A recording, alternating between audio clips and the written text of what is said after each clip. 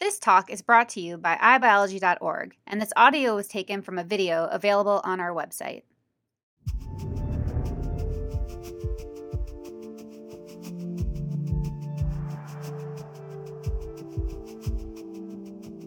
It's very difficult to separate the idea of race from its biologic component, or the genetic ancestry, because they're interrelated. And in medicine, there are very clear examples where we know that race is very important, and it's applied in medicine every day. Race is a social construct, but it includes biologic aspects like genetic ancestry.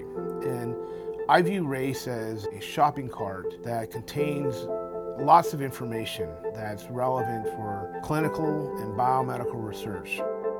So for example, minority populations tend to live in impoverished areas, which tend to be exposed to higher levels of air pollution. They tend to face higher levels of discrimination. That has nothing to do with their biology, but it does have health consequences. So the idea of race will never go away in medicine. It's a good epidemiologic proxy for a lot of information. Well, here's the problem. Anytime you get a clinical measure, we need to compare you to a reference population. In the United States, the Office of Management and Budgets, OMB, has designated 5 racial groups: African American, white, Asian, Pacific Islanders, and Native American. And they've classified 2 ethnic groups. You're either Hispanic or non-Hispanic. That's an archaic terminology that really doesn't fit. So for example, I'm Latino, identifying as Mexican, but my genetic ancestry actually has 3 racial groups: Native American, African, and European. So I have 3 racial groups within me. I identify as being Hispanic, and I don't neatly fit into any one of those boxes. That's a conundrum. How do we diagnose President Obama? Is he black or is he white?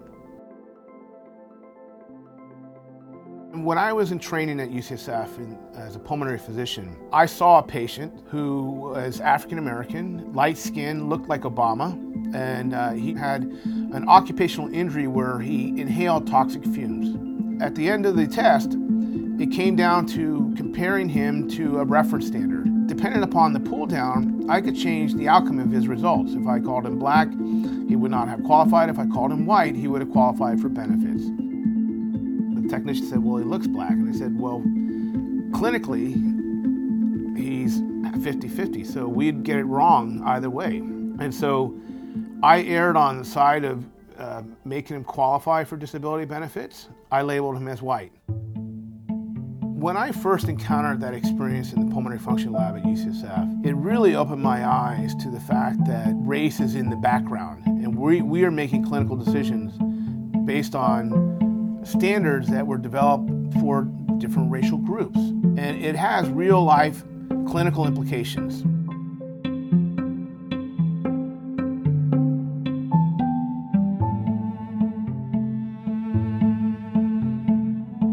The consequences of the one-size-fits-all approach in medicine is that there are going to be groups of populations that will be harmed, in that they'll either be misdiagnosed, overdiagnosed, or not benefit from modern therapeutic interventions. There are many systematic issues on a scientific level, cultural level, institutional level that have led to the fact that we have very few minority physicians and scientists, as well as very few studies in minority populations, but they go hand in hand. Visit us at iBiology.org for more free talks from the world's top scientists. Funding is provided by the National Science Foundation, the National Institute of General Medical Sciences, and the National Research Mentoring Network.